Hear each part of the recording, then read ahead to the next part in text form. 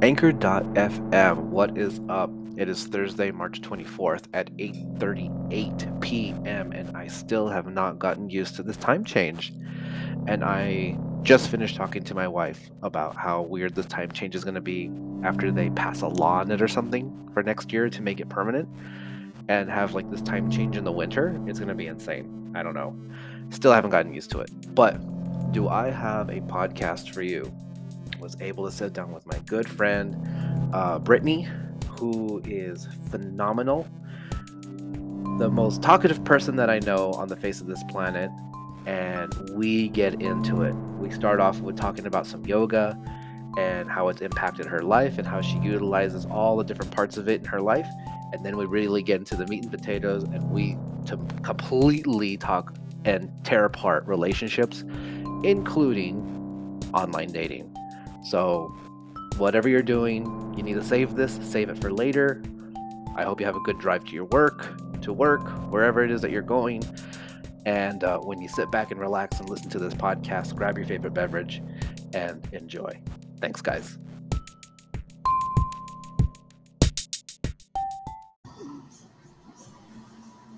Anchor.fm. I hope you can really hear me because right now I am inside a Starbucks. And you're already hearing the laughing. I'm inside a Starbucks this time. Last time I was outside, this time I'm inside. So I really hope that you could hear me because we have an absolute treat today because we're going to be talking about relationships and my longtime friend Brittaney. Oh my goodness. Hi. who has been dying to wanting to do a podcast. Is here, and we're going to be talking about relationships. And if there's anybody that I know that is going to be really good about talking about the intricacies of relationships and, dare I say, online dating. Oh my goodness. I called her out on it because she likes posting them spicy screenshots on Instagram. I do. We're gonna get into it. She wanted me to say that. We're gonna get into it. Yeah, we're gonna get real deep into this. We're gonna get into it. But on top of that, guys, she is also, like I said, longtime friend. We went to high school together. I mean, we were kind of friends in high school. We shared a couple moments. Like we would go out and get food every once in a while because I was in band. As a flag team. Yeah. And then you were in flags and all that other jazz. But then everything changed. We quote unquote grew up. Of course. We've lived a couple lives already, both of us. We've lived a few lives. A few, yes. And now we're back again. We're back again. We're here. You know, everything comes full circle at some point, right? Mm-hmm. She is heavily into yoga, so we'll touch on that. She's doing the whole yoga thing. She's going to be a yogi and all this other stuff. She's going to teach me one day how to like levitate off the floor with all of that stuff. I mean, when I get to that level, right? For sure. Oh, yeah. And she's on her way to do she has a master's. Yeah, well, we're finishing this summer. Finishing the master's. Yep. And then straight into PhD. So what was your master's in? Kinesiology. Okay, kinesiology. And now your doctorate is going to be in what? Interdisciplinary of health sciences. So it's a big umbrella, but the focus will be in biomechanics. Biomechanics. Yeah. And I'm over here with a master's in mental health. It's like, man, what the heck's going on? And then we had just said earlier, previous to starting, like everyone that I know is going and getting their doctorate, and I'm over here with a master's, like a plebe, freaking noob. Like, okay, Isaac, you and your little master's degree, walking around strutting your stuff, being a teacher, and everyone's getting their doctorates in something crazy. So, I mean, it's just the path that we choose, right? So it's not that it's less than anything or better than anything. It's just the path that our life takes. Exactly. Where many lives take. And now we're here. And sometimes I feel like, how did we get here? Right? How did we get here? Thinking about it, I mean, because we are not that far away from the high school that we went to. I mean, just thinking about like the drives that we would take sometimes around here, it's like, who would have thought that How long has it been? Because we graduated the same year, right? 06? No, I graduated in 07. Okay. Yeah. So, I mean, what was that? 12, 13 years ago? Yeah. I mean, who would have thought that 12 or 13 years ago we were driving around? I mean, I don't even think this part of town existed back then. I It think did, because I lived out here. Okay, so but it was just houses though. Like And- it was and the just gas dirt. station. It was just houses and the gas station. Yes, exactly. And so, like, who would have thought that 12, 13 years ago we're sitting here doing a podcast? Yeah, exactly. So Because 12, 13 years ago, we thought that there would only be one Starbucks in this area, and now Forever. forever. And now there's 3, and then there's a local coffee place, and businesses are starting to pop up here and there, and they're actually doing pretty well. So that's exciting to see. And like I have to go and throw in the cardinal sin. I know that we're here at a Starbucks, but I'm really excited that just down on Sean Haggerty that there's a Dunkin' opening up. No. Yeah. Sean Haggerty is going to be right next to that Burger King. Oh yeah, that's right. It's going to be a Dunkin'. I saw them laying the foundation, and I didn't realize The walls were already going up. Oh my goodness. Yeah. My heart's in Dunkin' because that was my first job out of college. I remember. And then you came to work at H&M for me. Yep. Oh my God. Well, I almost went to you. I was there, and That's then right. they threw me to Cielo. That's right. And and I think that's kind of like where our paths kind of crossed again. It is. Because it was high school. Well, no, because we talked before, and you became friends with Dante. So at some point. That's true. And I think it was probably through H&M. That's how we reconnected. Oh my God, you're right. That's how we reconnected. How did we get here? The tangled web of life. It's just Really, it's just everywhere. Yeah, that's okay. So let's talk about yoga first. Okay. So tell me how you got into yoga. So a long, long time ago in a different life, Mm-hmm.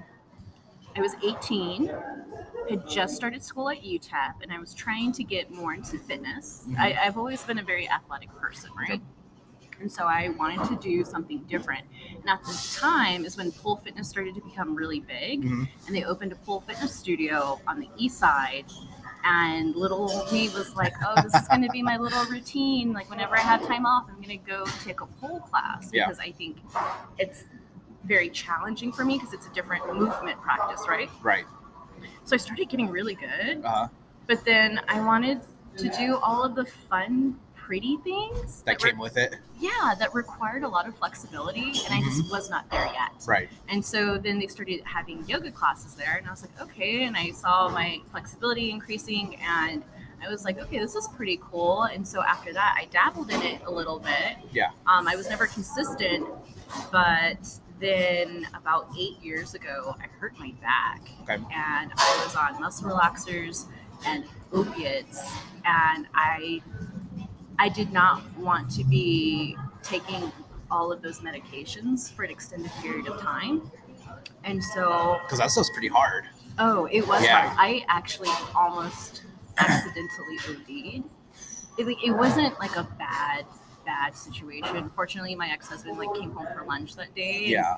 He saw me kind of out of it, Right. and it's just like, I'm not going back to work. We're gonna figure this out. Yeah. And it was an issue of me taking them too close together. I didn't realize what time it was. I was It was just in like the a bad daze. spacing.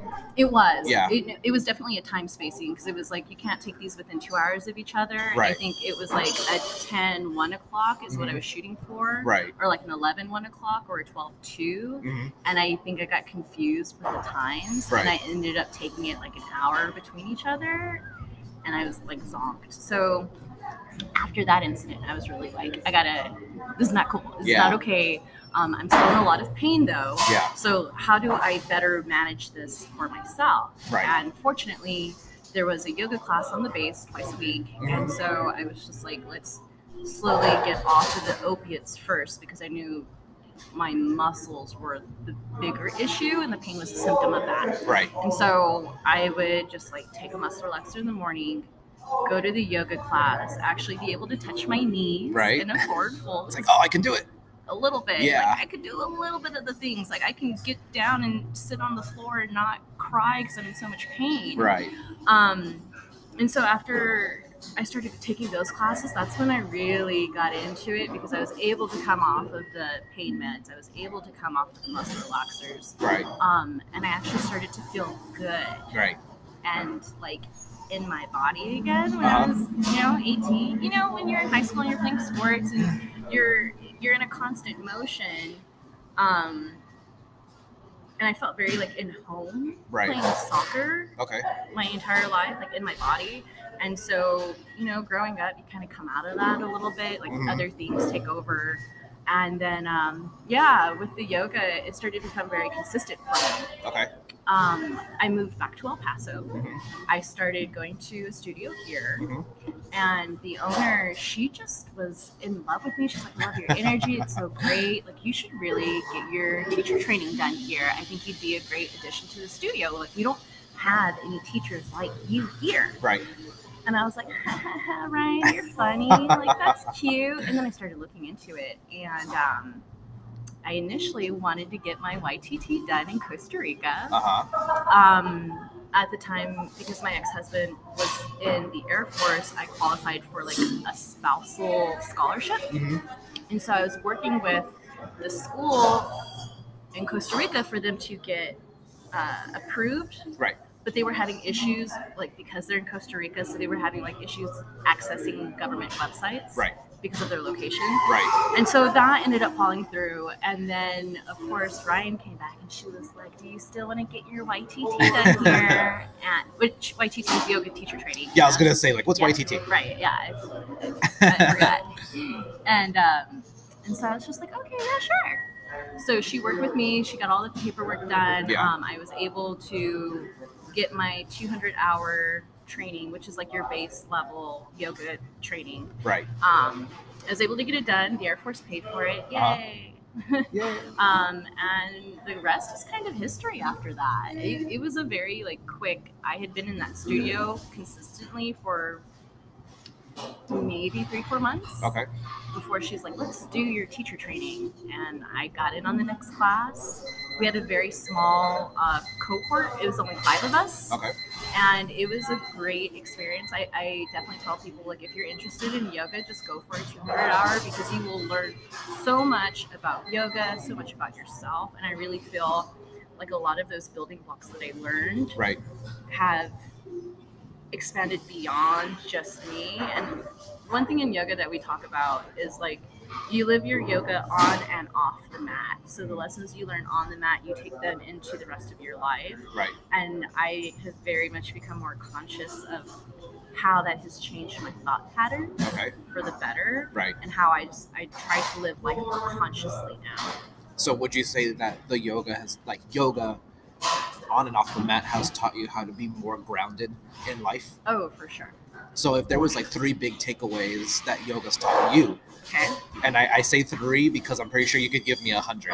So I'm going to make it difficult for you because what would this podcast and me myself be without making it difficult, right? I want because it's like I want the nitty gritty. I want the big chewable things. What are like the 3 biggest takeaways that yoga's taught you? Okay. This is actually kind of easy because I narrow it down to 8. So there are 8 limbs of yoga. Okay. So I'll just give you like my big 3. The big 3 of the 8.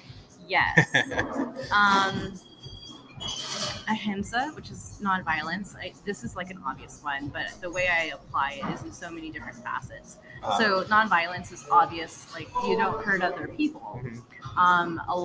The argument to become vegan for a lot of yogis is nonviolence against animals and, having a positive impact. But for me, nonviolence really means when I'm in traffic and somebody cut me off, am I going to flip them off when I pass them? Right. Because to me, that's a violent thing. Right. And I've now shifted to the space where I have out-trained my thoughts from when someone blows past me and it's dangerous, and I used to think to myself, I hope that guy gets a ticket. Yeah. I don't even have that thought anymore. Like now my thought has shifted to, I hope everyone around him is safe. Right. Or I hope he slows down. And I try to shift that perspective. And that has been a huge monumental growth for me. Okay. Of course, I'm not perfect. Yeah. But I have definitely noticed over time that those thoughts have dwindled down. Right. And I feel like that's a big win. Right. Another one is, I think it's satya, which means self-study. Okay. I'm probably saying this wrong.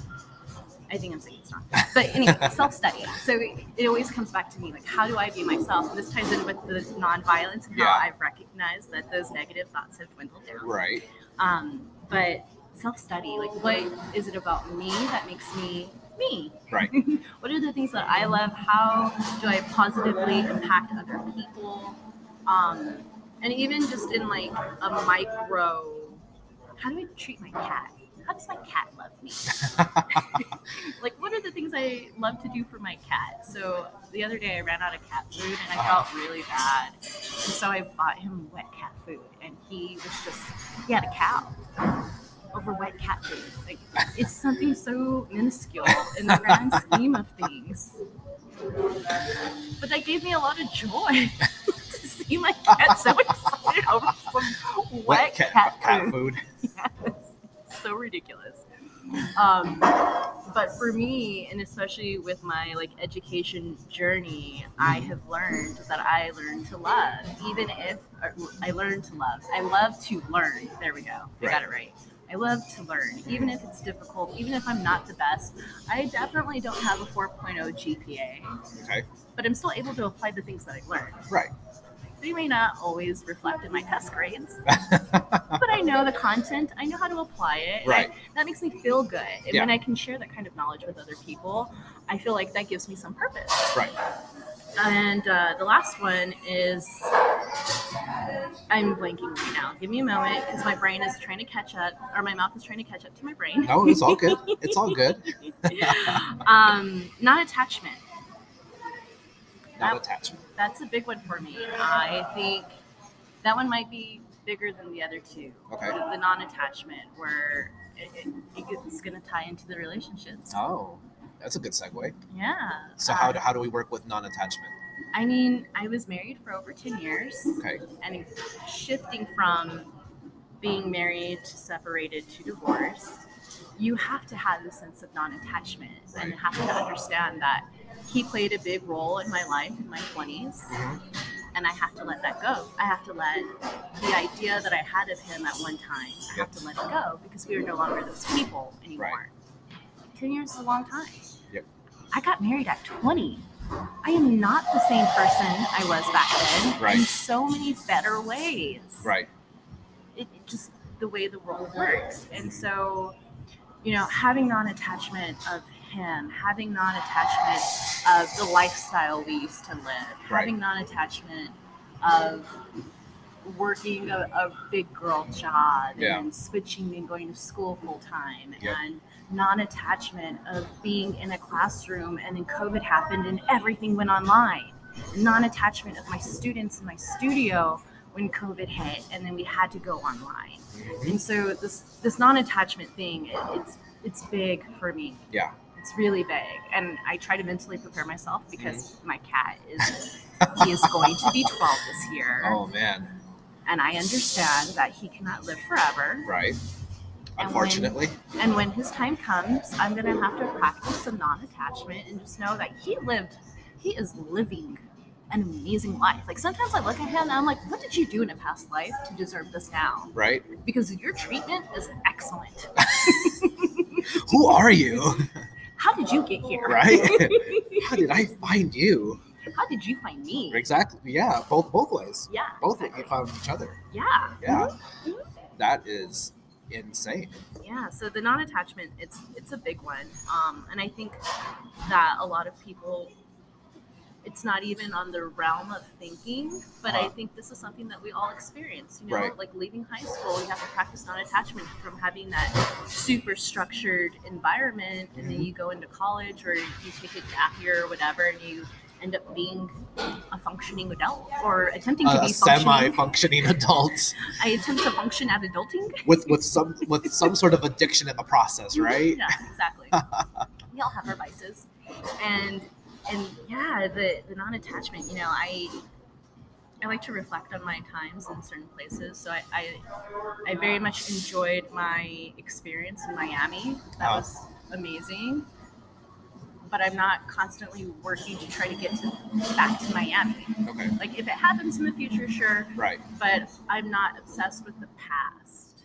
Okay. Like, I see where it is, and I am happy that I had that experience, and I've moved forward, and I've grown. Yeah. And I think it's great to visit there. To visit the past.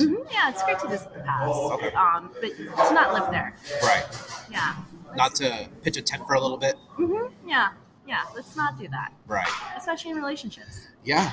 Yeah. I think this is the first time. I mean, I've been doing this podcast forever, but this is like the first time where the podcast actually, I say this all the time, it has a little bit more structure because now I'm talking to actual people instead of just talking to myself in a room by myself under like a blanket, trying to figure out the next best thought. But I think this is the first time that sitting across from someone where we actually have mutual experiences. You were married for over 10 years. I was married for half of that.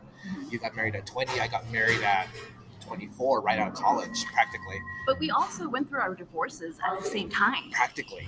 Yeah. Practically. No, we were really like in the midst. I remember meeting at Applebee's maybe right after I got my car, after I was living in Japan in 2018. Yeah. Yeah. I remember meeting at Applebee's and we were having this really good conversation about how like tough we were going through it at the moment. Yeah. I mean, that had to have been like what, 2018, 2019? Yeah. Late 2018, early 2019. Yeah, because that was definitely, that was when everything happened. That's when everything just kind of shut down. And that started a massive season for a ton of people. Yep. Exactly. Massive season. I think a lot of people were going through it. I think a lot of people are still going through it. This is very true. Like everyone, kind of like how you mentioned, having to go remote and like the act of, not being connected and like learning that, like with the whole pandemic and like nobody knew what the hell was going on. Nobody knew what the heck was going on. Yeah. I mean, it's like I remember because, for my story, for the people who would actually know my story, having to go back to my parents' house. I remember like going back to my parents' house, finishing up my master's, the pandemic hits because I wasn't able to go to Dunkin' Donuts and close them down anymore to study and eat and drink coffee. Yeah. But I remember like just like walking like the hallway of my parents' house and like looking out the front door with my mom in the doorway and like seeing ambulances just go down the driveway, or not the driveway, but the street. And I'm just like, what the hell is going on? What is going on? Yeah. And it's like, why is this all happening? And I mean, by that time, I mean, I had already been like maybe about a year, maybe like 2 years into my divorce and everything. But it was just like, it was insane. And it's just insane how fast things change too. Because I think what ended up clicking was like, oh man, like, I think Brittany's going through something. Because I remember just seeing like, you always know it through social media. The pictures start changing. The energy definitely shifts. Yeah. Yeah, for sure. For sure. I can actually go back through my Instagram and pinpoint certain times, and I can recognize and see in myself just like how unhappy I was. Right. Or how happy I was. Yeah. Or how confused, or whatever other verbiage you want to use to describe someone. Yeah. I mean, I think it's even more. I think it adds another level of impactfulness when even people start saying it. Like, yeah, actually, as a matter of fact, if I do not post to my stories for longer than 3 days, I will have people messaging me. Are you okay? It's like, where you be? Where are you at? Yes. Yeah. Like this happened one time. I was going through it and I started to seclude myself, and I had a few people reach out to me and they were like, this is not normal behavior for you. Right. What is going on? Are you okay? Yeah. And I was like, ooh, people care. People care enough about me that they notice. It's not just that I'm posting. Right. It's the content that I am posting, and of course if I'm not posting, but there's a clear shift, and especially when you have people close to you who hold you accountable. And I think that everyone should hold each other accountable. Right. I think you should never have yes friends who right. just say yes to everything. No, friends should very much hold you accountable. Yep. And especially when you have people who are like, I noticed a change in your posting. Yeah. And then you didn't post anymore. Are you okay? It's like, where did you go? Yeah. Yeah. I mean, I think that happened a couple times too. Like I was at one point, I mean, I think I was over posting, but I go crazy when it comes to like social media and stuff like that.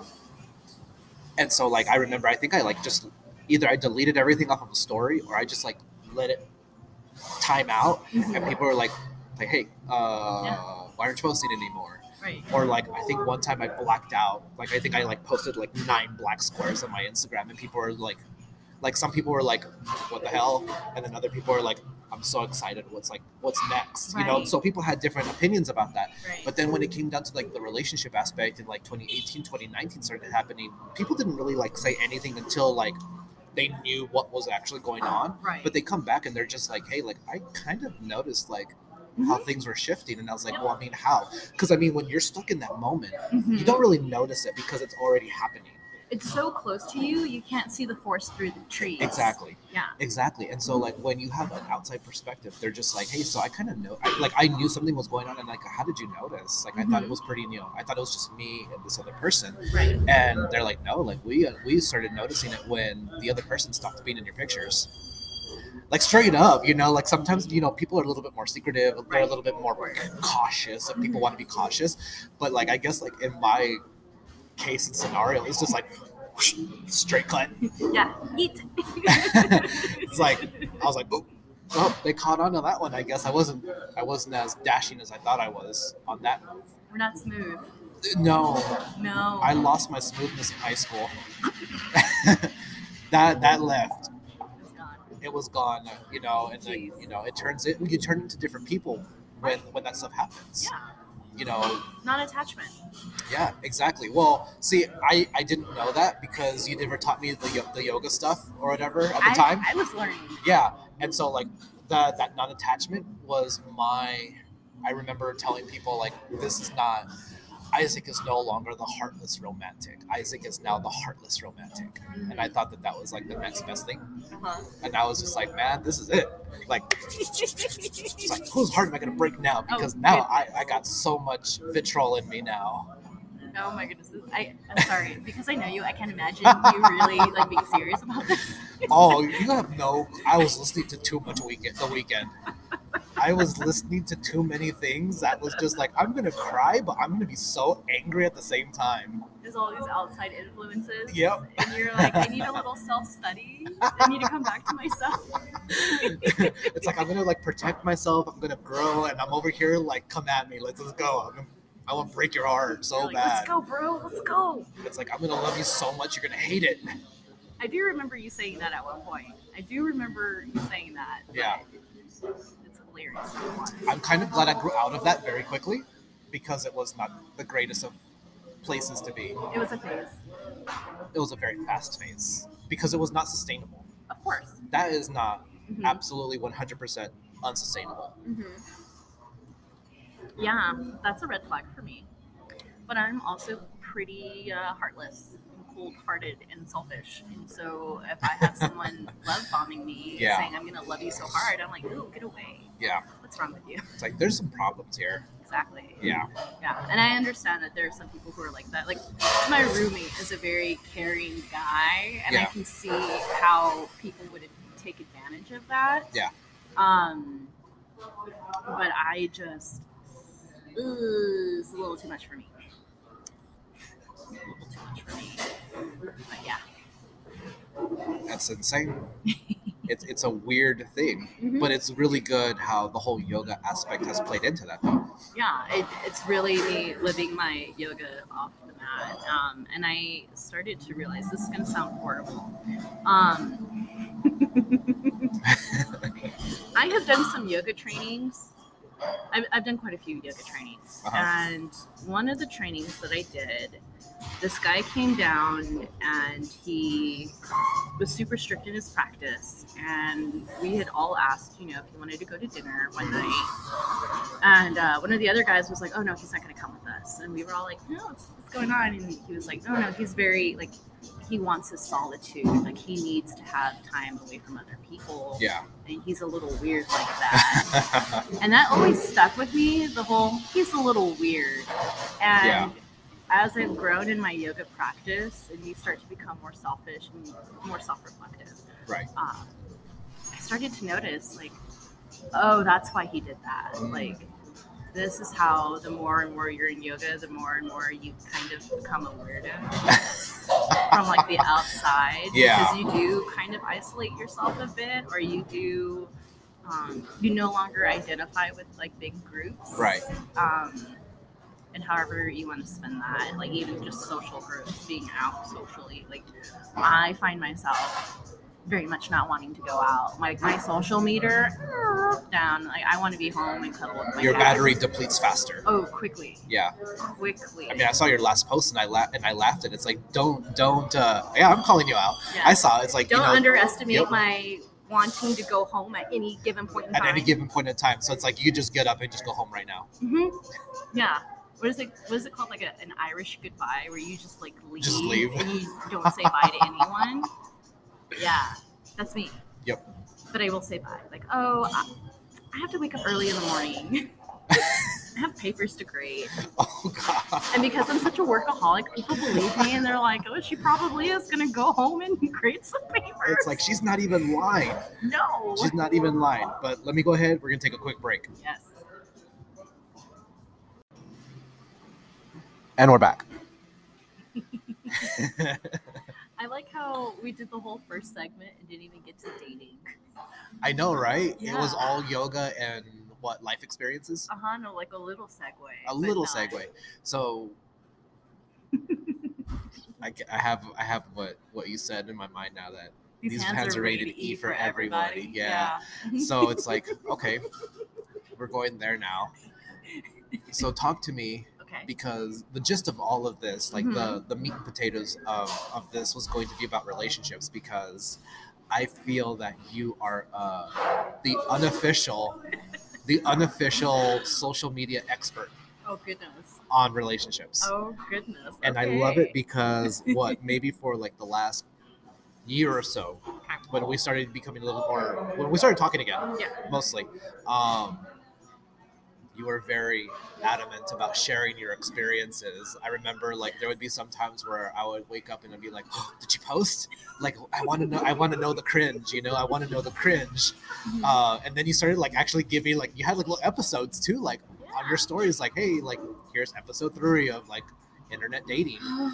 So you already know, everyone knows, but you know that there are tons of dating sites. Yes. For literally every single genre of whatever people want. Literally. And there is tons and tons of dialogue and perspectives. There's going to be perspectives from women. There's going to be perspectives from men. There's going to be perspectives on like women against men, men against women, all the stuff. Yep. So what I want to know, what is dating? And I bet you anything, we're going to go back and forth on this. Oh, yeah. Definitely. Yeah. And who knows? People are going to get mad about this one. It's like, I already know the comments. Like, I can already see, like, my followers, they're dropping. Like, they're dropping and gaining at the same time, so it's, like, they're not even moving. What is dating like in 2022?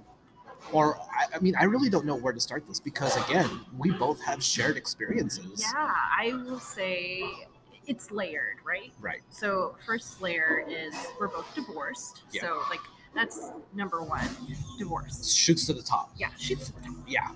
The second to that is that I was married for so long. Yeah. And I think, in my 10-year marriage, I know people who got married and divorced and remarried. Yep. And that like blows my mind. And now they're getting divorced a second time. Without a blink of an eye. Mm-hmm. Yeah. It's like no batting of the eye, nothing. Nothing. And I mean, I'm not going to sit here and judge, but I know that most marriages don't make it to 10 years. Right. It's like that was a big step, first of all. And so I think that there is a layered perspective. I think, dating in your 30s, I don't want to say an expectation that you're going to be divorced, right. But it's there. Like, you have fun in your 20s, then you grow up, and it's like, oh, you know what? I really don't think I align with this person. Right. And you move on from that. And so then when I tell them, I was married for 10 years, it's like, oh God, like what happened? Right. And it could go any direction at that point. Yeah. And so that's a an added layer. And then on top of that, it's like, oh man, you were married for 10 years and you don't have kids? What's wrong with you? And that is where I start to have issues because perspectives on children are so varying. It's vast. Yes, it's very vast. And so a lot of times I get the knee jerk, oh, you must not want children. Yeah. And I'm like, that's the simple, like, easy out. It's a little bit more intuitive. It's a lot more. Like, I think about, I probably think about having children and like the severity of that decision more than most people who have kids. Yeah. Because I think like once you have a kid, it's like, oh, okay, well, let's have a second. Or I don't want to say it. That's very simplistic of me to say. Right. But I think after you have a kid, it makes it easier to have another one in your mind because it's like we've already gone through this, right? Right. And so for me, because I still don't have children, it's a very like heavy. It's a thing. Yeah, it's a thing. You can hold it. Yeah. Literally, you can you can hold this. Well, yeah, you can hold this baby, but you're holding the thought of offspring. Right. Yeah. And okay, so we're gonna get into this a little bit. Let's do it. The children opinion. We're gonna get into it. We're in the thick of it now, guys. Hold on, buckle up, get Kleenex, go get a drink, something, because we're gonna get into it. So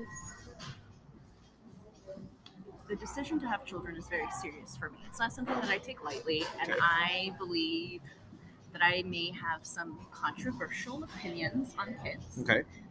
Just given where we're from culturally.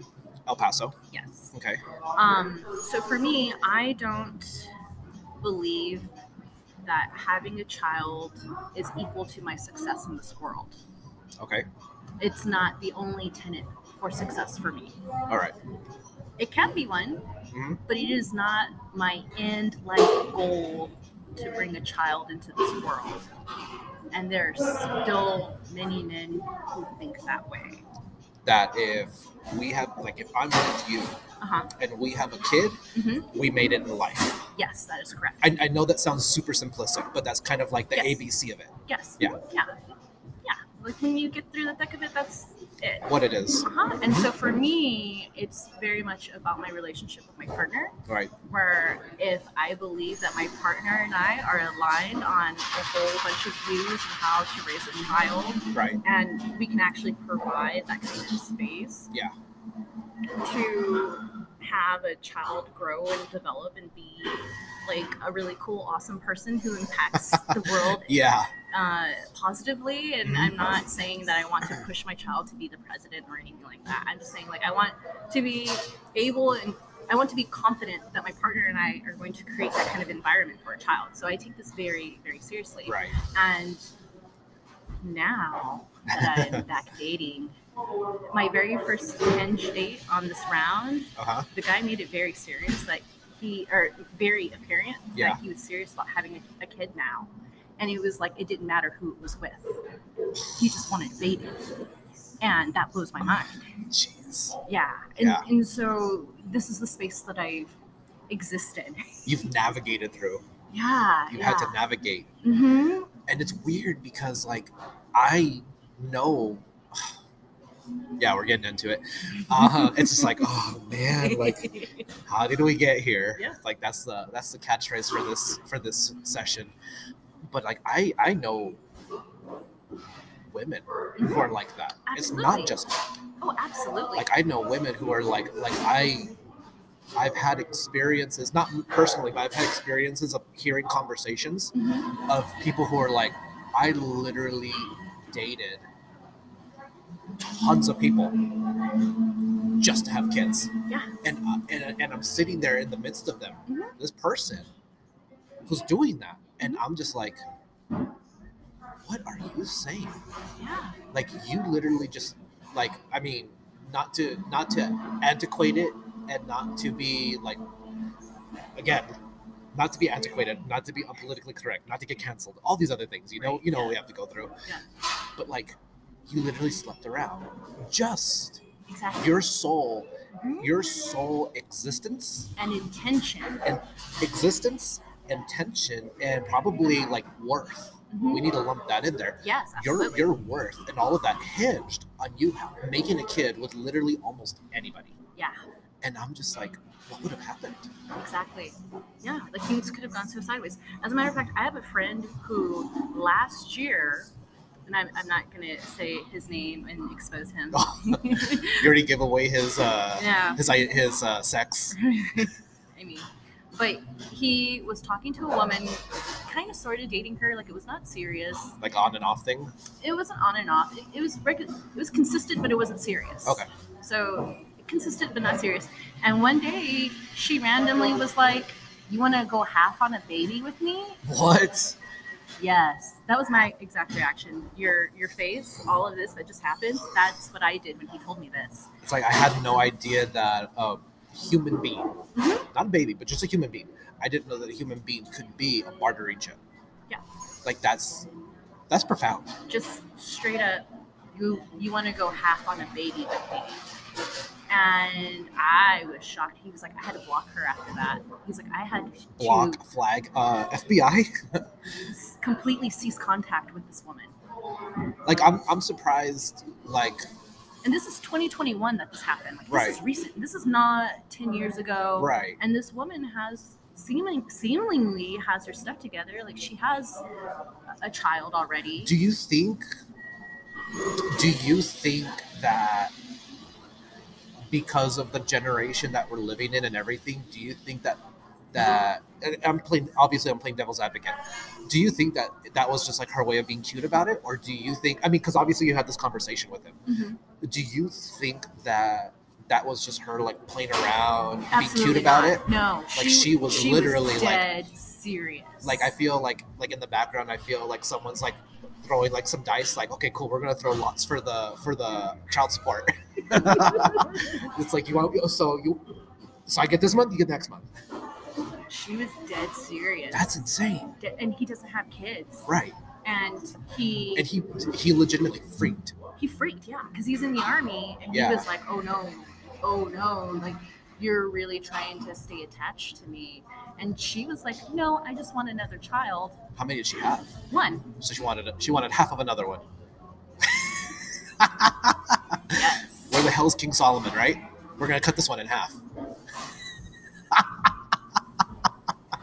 I want everyone to know, for context, that was a big joke for me because I have a bachelor's degree in religion. Boom. So that was So we have the yogi sitting across from me who has a bachelor's in religion and all this other stuff. And like, everyone kind of already knows who I am, and I have a very deep background in Christianity and religion and stuff like that as well. So it's good that we're able to bounce these religious jokes off of each other, and like we're not trying to kill each other over it at all. That was a solid one. That was a good one. I have some zingers. Yeah, that was perfectly. That's a very King Solomon moment. Yeah, no, that's exactly what she wanted to do, and he was just. There's so many facets to that statement, right? Because she was so dead set on, one, having a baby, two, it being with someone who could financially support a child, but then like three, there was kind of like no interest for him to also be in that child's life. Like it was more like she was setting the ground rules, like literally, without any like conversation or context. It was just out of the blue. They were hanging out at the bar, and she looked at him and was like, "You want to go half on a baby?"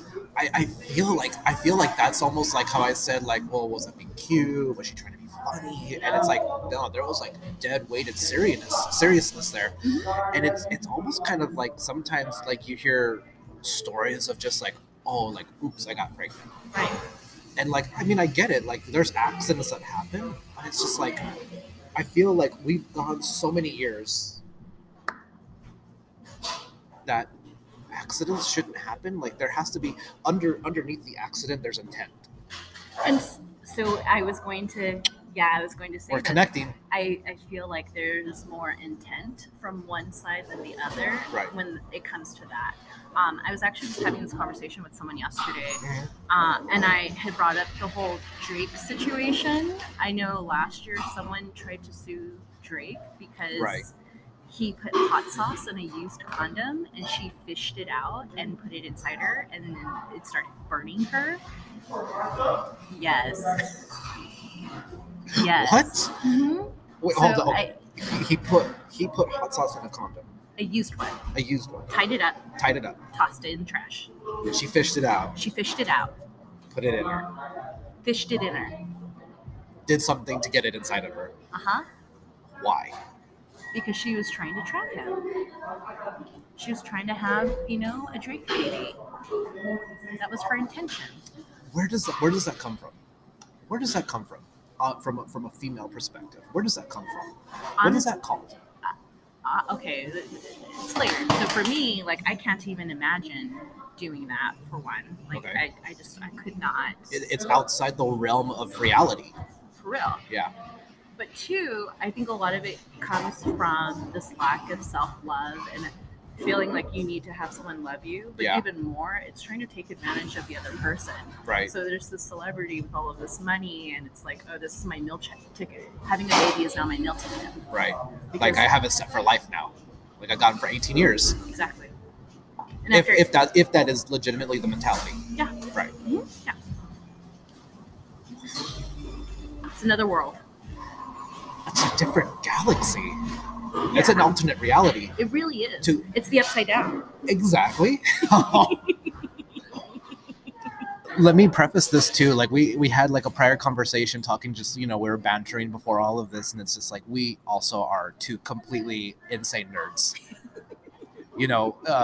Comic books and superheroes, Pokemon, all kinds of stuff. So there might be some reference in there to some nerdom. This right there, Upside Down, Stranger Things, Dungeons and Dragons. Yes. Yeah. What else? What else is going out there in the dating ecosystem? Well, so the children thing is big. Is it big as far as are people just desperately looking for connection, and it's just oh well, this happened, now we're together? Or is it people are literally putting this in their bios, must want babies on first date? Yes. No, actually, I took a screenshot yesterday of a profile. This hasn't made the stories yet. It has not made the stories yet. Because like I said, I am a yogi and I'm not perfect, and so I may have had some old thought patterns pop up, and I may have said something petty, but to my best friend, it lives in best friend land. It doesn't live on the internet. Right. But someone put in their profile, I'm looking for someone who likes to stay attractive and can be a good role model to my daughters. Okay. Stay attractive. Yeah. And then in a second prompt, it had another question. It had another attractive point. I want someone who is attractive. Okay. And takes care of themselves. Right. And I was just I don't think this is coming off the way you intended to come off, because it sounds like you just want a trophy wife to be an example for your daughters. And then in my head, I'm like, what are you trying to teach your daughters? Is their worth only connected to how they appear, how they look, how they present themselves to the world, but not actually who they are? Right. Because one side of it, like you said, is I just want the trophy wife who's going to stay beautiful, whatever, forever. Whereas maybe what he thought he was doing was it could just be I want someone who's healthy. Right. Or who loves to work out. Yeah. But it was completely taken the opposite direction, where it's if I have you here, you need to maintain it just because of that. And it wasn't just, so for me reading it, and I mean, I your interpretation of it.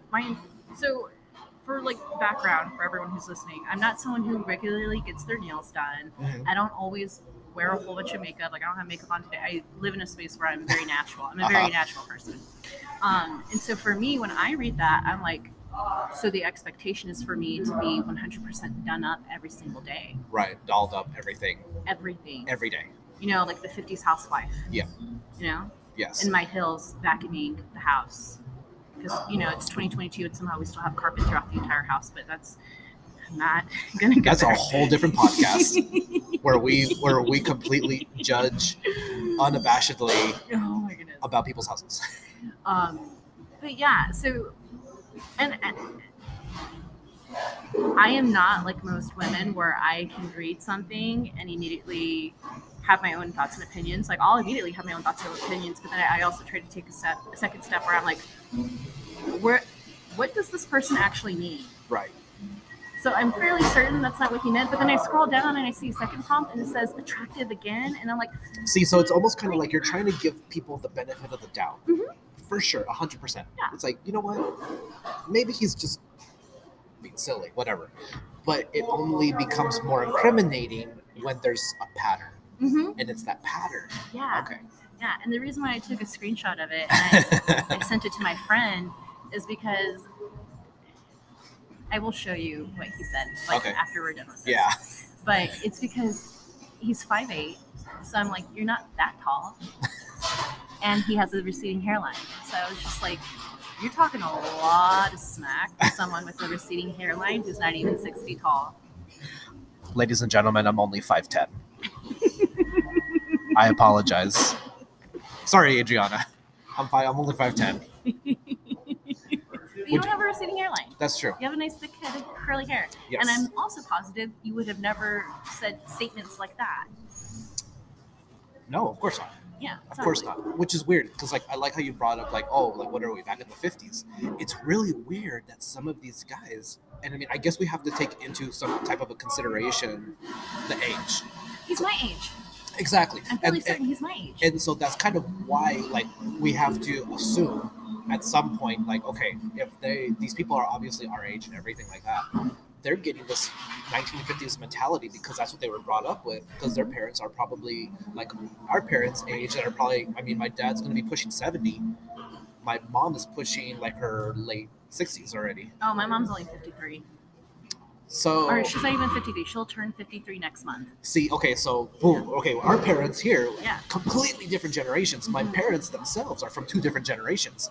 So it's just strange how a lot of us are still adopting the generations of our parents. Like, oh, I want 1950s, Right. I want my meal. Like at 5 o'clock when I'm home. Yeah, inherently there's really nothing wrong with it, but when it becomes this guttural demand, yeah, that's where the problems arise, right? Right, and I think it's also very much geographically. Okay. And so I will say that I lived kind of that old school thing with my ex-husband when we were living in New Mexico, because working was not really an option. My two options to work were either McDonald's or Walmart, and I was like, I'll be a housewife. And so I choose that. Yeah, I choose this. I choose to be a housewife. I choose to have your dinner ready for you, because I feel like if I'm not doing anything all day, that's the least I can do. And right. It was never a demand from him for me to have dinner ready whenever he came home. Yeah. And so I think that does play a little bit of a role into it. Right. But we live in a modern city. It's 2022. I'm in grad school, and this is another layer, and this is the big layer for me. Okay. Let's peel this onion. So on my profile, I have ghosting is completely unacceptable. You can't be in your 40s and think it's okay to still ghost people. Right. Use your words. You're a full-grown adult. Yeah.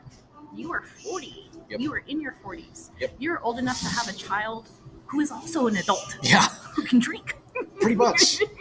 It's let's do the math, guys. Yeah, exactly. So if you are old enough to have a child who's old enough to drink, you should be old enough to use your words. Converse. Yeah, and just say, you know what, this is not for me. Yeah. Or, I mean, at this point, I'll take excuses.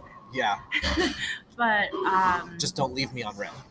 Right. Or just don't respond at all. At all. At all. So on my profile, it has that I'm a yoga teacher as my profession. Right. And while that is true, it is also not 100% true because I am a graduate student and I'm a teaching assistant. And so when I tell people, this is the pivotal moment in all my conversations. Okay. When they're like, so what else do you do? Or like, where are you at? Are you teaching? Like, where do you teach at? And so then I go into okay, well, I'm in grad school and I'm a teaching assistant at the university. Right. That's where I get ghosted. When I tell them I'm in grad school. And how long have you been on social media and on dating sites? I go through periods of time where I'm on for a couple weeks to a month or so, and then I get off because I get frustrated. Okay. Let's just say in a month. Okay. Of actually being active on it. Okay. When that happens, what is the consensus? Why do you think that once you drop school, TA, like the professionalism, why do you think that happens? What happens? What do you think it is? It's layered, right? So I think culturally, it's the machismo culture. Like I can't have a woman who's more educated than I am because that makes me less of a man. Okay. So I think that's part of it. Okay. I think part of it is intimidation. Like they're intimidated by someone who's pursuing an advanced degree. I also think part of it is a lack of perceptive control. Because when a woman is smart, you can't mentally control her. You can't manipulate her. Exactly. Or it's harder to do that manipulation. Do you feel that that kind of paints a picture of the people that are actually out there? Yes. You said that really fast. Absolutely. Absolutely. And it's very frustrating because I don't want to lump all men are like this or all of these people are like this. But when that is consistently my experience, it makes it really hard for me to try to be positive about it. Right. And fortunately, I've met a few people who are like, oh, that's awesome. Good for you. Congratulations. And I think at the end of the day, that's what keeps me going. And also all of my friends being super proud of me. That's what keeps me going. Yeah. But it makes it also very difficult to find a partner because there are not a lot of men who are okay with that. Why do you think they're not okay with that? I mean, I know that we kind of we peeled it apart, insecurity. Right. They can't manipulate, which is wild to me. I think this ties back into the children thing. Really? So if I have an advanced degree and I'm working, let's say I get my PhD, I'm an active researcher. Yeah. I can't stay home with the baby. Right. I have to go to work. Yeah. And they don't want to. They don't want to stay home and do the work they don't want to be a stay-at-home dad. They don't want to be a daddy daycare. They don't want. They can't even picture that being for them. And so that is really what I think it boils down to. I mean, that was kind of the issue with my ex. Not my ex-husband, but my COVID ex. The COVID ex. The COVID ex. I told you, he was ready to retire. And I was like, okay, if you want to come back into my life, this is what I have pictured, one kid, and you're going to be a stay-at-home dad while I go make $500,000 a year. And he was not okay with that. And it wasn't even because I mean, I know you said he was working and he was already getting to retire and things like that. And it wasn't even because of that. It's just that thought was not in his. Right. It was another planet for him. Yeah. He couldn't even comprehend. You want to go half on a baby? Want to cast some lots?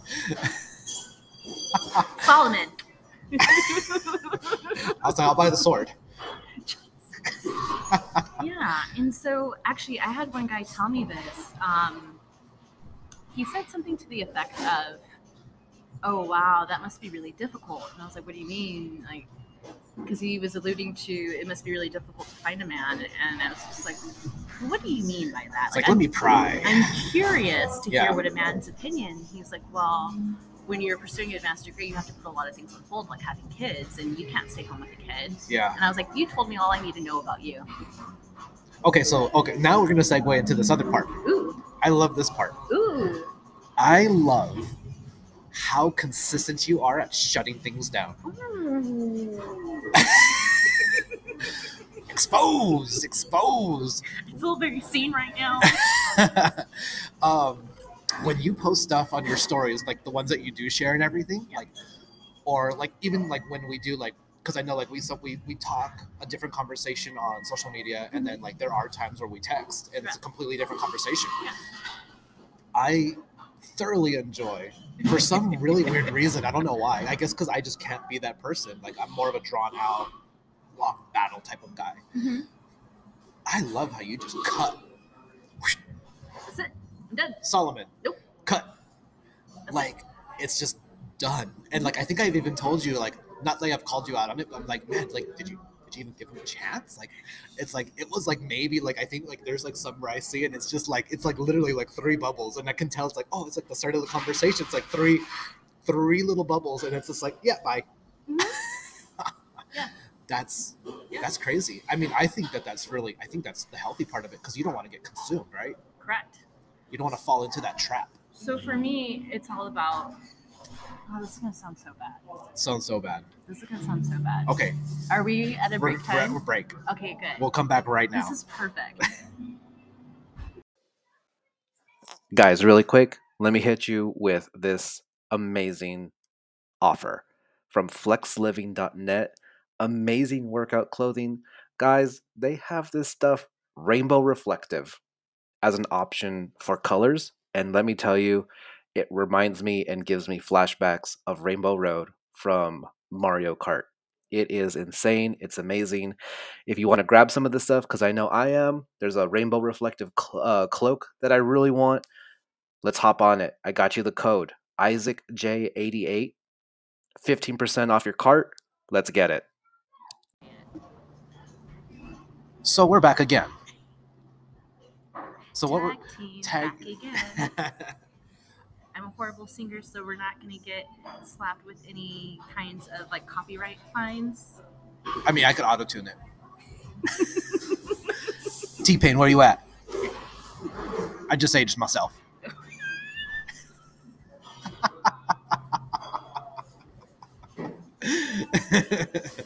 Ooh, that was a good one. So where did we leave off? Because you said it was going to get good. Yeah, so my ability to consistently just cut it off. Cut it off. After 2 messages.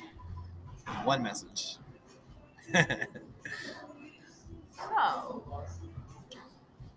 there's one thing that my ex-husband told me that at first I was very offended that he had said, and now that I'm older and I reflect and I'm like, he was right. Ooh. It's like, like a punch to the stomach. It really is.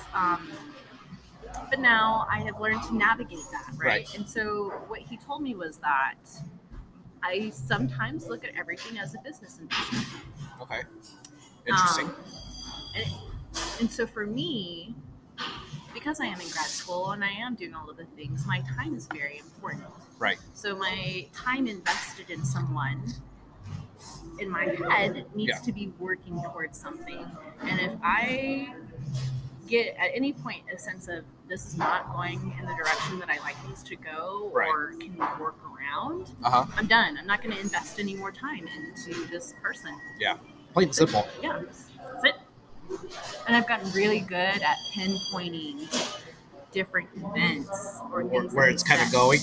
Yes. Oh. Yeah. So last year I was on Hinge maybe 3 weeks. Okay. And I had to get off. I could not do it. It was bad. So you deleted it for all the reasons except why they exist for, right? Yes. Was it Hinge's the dating app meant to be deleted? It absolutely is. Because there's nothing but garbage on there, right? From my experience, yeah. Okay, so I will say, and this is because I had another conversation with a single friend of mine, and we touched on this. It's not the dating app's fault. Right. It is the user's fault. Exactly, yeah. And so last year, I had to revamp my profile this time. So obviously, yoga teacher.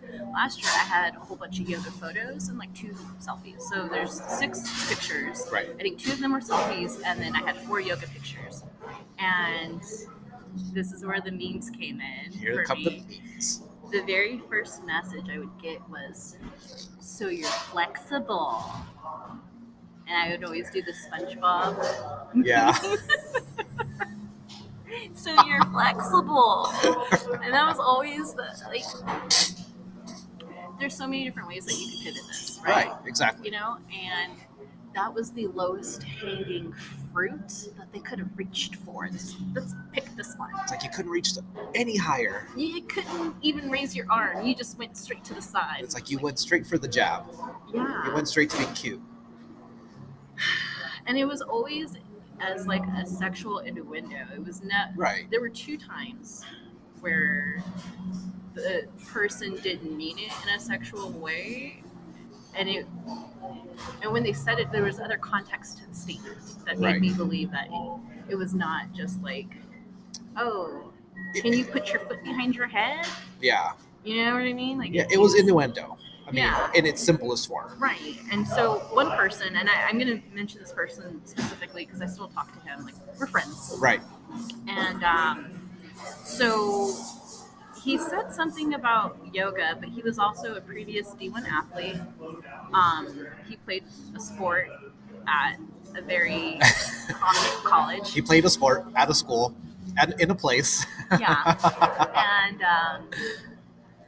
And he was genuinely interested in the yoga for himself, like as a means of being able to stretch and whatnot. Because he had told me he noticed his range of motion starting to deplete because of all the lifting he was doing. So, you know, when you give it context and you caveat it, like, I'm more receptive to that. Yeah. But when the very first message you send me is, so you're flexible, or oh my god, you're so flexible, or just like emojis too. Now I had one guy actually send me a message. So now I have one yoga picture. One. And I had one guy send me a message to that picture saying, "You're so sexy." And I was like, what about this picture is sexy? Like, I was genuinely curious. I was just like, red flag, but now I want to know. I want to know where your mind went. Yeah, and I want to know why. Right. And he was like, you know, your foot being up and like your little smirk and blink thing that you have going on. And I was like, I did not read any of that from this picture. Yeah. At all. And it's not even like one of those yoga pictures. Right. It's not. So he completely yeah.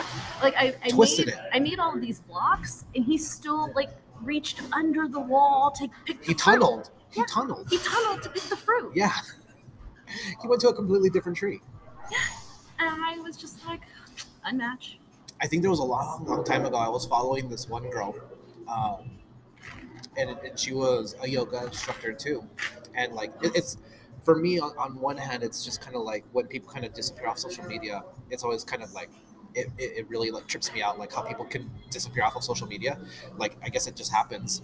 But I remember like her too, like she was having problems with that. Like she wasn't able to post anything. Mm-hmm. Oh, of course, you know, okay, she was pretty, all X, Y, and Z, she was that. And she did yoga, and I think she went through like a season 2 of like men, and she was also married too. And she also went through like a season of just men hitting on her, and like this is not even on a dating site. This is just people just reaching out, and they're reaching out incongruently. Yeah. And they're like, oh, like, can you do yoga on my PP? Yeah. And then you just slide into those DMs. Yeah, and it's just like, why? Like it's just so insane. And like my experience on like Hinge, because that was one of the things that I used when I was finally over that part of like the divorce and everything. Right. Like I think I remember the one part for me that when I was like, you know, sliding left and sliding right, like my thing like was I would see these you know, statements and everything, read them, and some of them, these are the ones that I was late night, like, what can I read? What can I read tonight?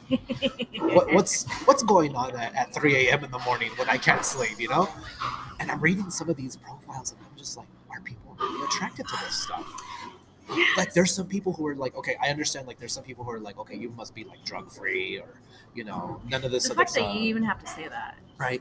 or like there are some people who are just like looking for a good time for me and my spouse. I actually have that on my profile. Like, I'm on here to actually date and not be a third to a couple or a one night kind of thing. I'm not looking for friends, and I'm not looking to be a unicorn either. Yeah, or like there's even some where like there was some wild ones where I was just like, what planet am I living on? Because there's these women out there who are just like, oh, the husband knows he's gonna get deployed and he wants me to have a good time. I was just like, I need to go read my Bible. It's like, why am I reading this right now? And I need to go read the Bible. It's like, how do some of these people, and I'm pretty sure, I mean, you've seen it a lot more than me. Yeah. How do these people come up with these things? Again, I kind of, in my mind, it boils down to just being cute. Like, oh, like this is going to get their attention. I don't really mean it, but it'll get their attention, and now I'm talking to them. But like, there has to be like an air of truth behind it. I think all of these people are dead serious. Really? Yeah, absolutely. I fully believe that these people are dead serious. Yeah. I saw the other day ENM, which means ethically non-monogamous, which is, I don't want to say it's another term for polyamorous, because I believe those are two very different things. And polyamorous is that you love a lot of people, right? Or that you're with a lot of people. Mm-hmm. Or you can have like multiple partners and everyone knows about everyone else and like everything's cool. AKA kind of like an open marriage. Yes. Uh-huh. Right. Yeah. Speaking from like a relation standpoint, that would be kind of like an open marriage. Right. Yeah. Okay. Yeah. And then now this one, ENM. Ethically non-monogamous, which I'm going to be very honest. I'm a little ignorant to what all of these terms mean, and I think that there are a lot of people who use these terms who don't fully understand what these terms mean either, and I think that's where the problem is. Because it ends up just being conjecture, right? Yeah. Mm-hmm. It's like, I'm just going to like label myself this. Right. And I'm going to just cast my line and see what happens. Exactly. And so for me, I always come back to intention. Like, what is my intention on here? Right. So my intention is to date. So I'm not saying that I judge someone who has an open marriage or who is ethically non-monogamous. But that's not what I want in my life at this point right now. Right, exactly. I'm dating, or I'm looking to date someone to be a potential partner. Right. And so that's why I had to put it on there, and I still had someone message me, my girlfriend and I think you're cute, and I'm like, why did you not read like the South Park episode? I don't know if anyone has seen it, but it's about the human centipede. And the big part of that episode is Apple has such a long terms and conditions agreement thing. Yeah, that everyone just clicks agree and no one actually reads through it. It's like the biggest lie that people say, like, did you read this? Yeah. Sure. Yeah. There's a 2-click policy. Like, I agree. Yes, I read it.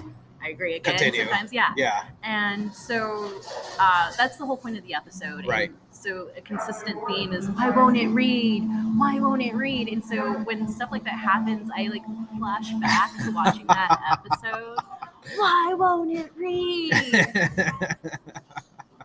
Like, there's only 3 or 4 prompts you can put on there, and you can't even scroll all the way down to the bottom and see, like, that's not what I'm looking for. Right. And I think on the flip side of that, too, is also people who are in an open marriage or are ENM. Yeah. NNNM is hard for me to say, so I have to say it slowly. The same goes for them when they like match with someone and that person's like, oh, this is not what I want, and then from their perspective it's also like, why didn't you read? Right. Like, I think it's a two-way street, and I think that's a bigger issue with people being on dating sites, is that no one bothers to read. You just like it's the aimless instant gratification. Right. Where like, I know it's only 6 pictures and I know it's only like a little snapshot, but the little bit that's there, you can't even like, I feel like even like, and I think even to an extent, if someone is really like yourself, like, I am willing to go out on a date, I'm willing to put effort. I'm willing to put effort to the point where this could be something. Right. And it could be something permanent. So I'm going to put in everything here, plain English. The basics. The basics. Yeah. And you're still reaching for the bottom of the tree. Yeah. Yeah, and that's the most frustrating thing. What's even worse is when like you pass through a bunch of profiles and then you get to the end and they're like, sorry, we don't have any more. Do you wish to go back through? Or, and this is what I was getting, and this is part of my new problem with dating profiles. They kept giving me a woman's profile. And it wasn't multiple women's profiles, it was the same woman. So I was just like, is this Hinge's algorithm trying to switch me? Like, is this Hinge trying to figure, like, is this if she's not liking all the men, like, let's give her a woman to see what happens. Yeah. Wow, that's a conspiracy theory right there. And I say that because it was the same woman's profile. Really? Yeah, it wasn't different. It wasn't like a random one. No, it was the same person. I got to her profile like 6 times. Yeah. Did it read like a man's? No, because there was also no depth to her prompts. Okay. So there's one prompt on there that's like, I'll go out with you if. Right. And so on hers it said, you treat me right. And I'm like, that's a very like whatever. Like there's no thought behind that. I also feel that there's a lot of profiles that are made for people by friends. Possibly. It's really interesting because it's clear now to see the catfish profiles. Really? They're too perfect. Oh. They're too perfect. They have too many tagged locations. And this is going to, again, sound really bad, but being in El Paso, there's a high Hispanic population. There are not that many Asian men here. There's just not. Right. All of these scamming profiles I have found are of really good-looking Korean men or like Chinese men. Right. But all of their tagged locations in their photos are in like Barcelona, Spain, LA, and like all of these other foreign places. I'm just like, where's the desert and the mountains? Right. You're not really here. Yeah. And they'll all see like downtown El Paso. Yeah. Like the scammers are getting really good. They're like, getting creative. Yeah, and if you're not really paying attention. Yeah, but I feel like individuals like ourselves who are really passionate about putting the best foot forward and really thinking like with our minds and everything, we see right through it. Oh yeah. Easy. Yeah. Like you know when it's like a waste of time. Oh, for sure.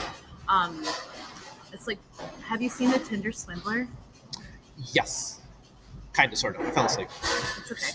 You saw the meat and potatoes. I paused that documentary a minute and 30 seconds in, and I was just like, oh, nope, I'm dead. Like, that would have been a red flag for me. And so what did it for me was when she was like, yeah, I Googled him, and I saw that he belonged to this super rich family. I'm like, what is he doing on Tinder? Right. What is someone of this caliber doing on Tinder? No, that's it. I'm done. Yeah. Like, if I go to your Instagram and there's a verified check and you have over 100,000 followers, I'm not talking to you. You're fake. Yeah. I met you in real life. Nah, you're fake. There's something going on. Right. That's it. I'm going to try and get like a blue check. It's like, oh, man, is Brittany going to hang out with me for the next podcast now? It's like, no, you're fake. So I knew immediately. 90 seconds in. This don't sound right. Oh, you've met this person for 30 minutes at a hotel bar, and now he wants to fly you to Barcelona with his baby mama and his baby on this private plane. There's something wrong. And they're already calling you mom? Yeah. Nope. Something wrong. Something wrong. So let's do a bash list. Ooh. Let's do worst experiences on the top 3 dating apps that you've used. Okay, so this isn't really fair because I met my ex-husband on Match.com.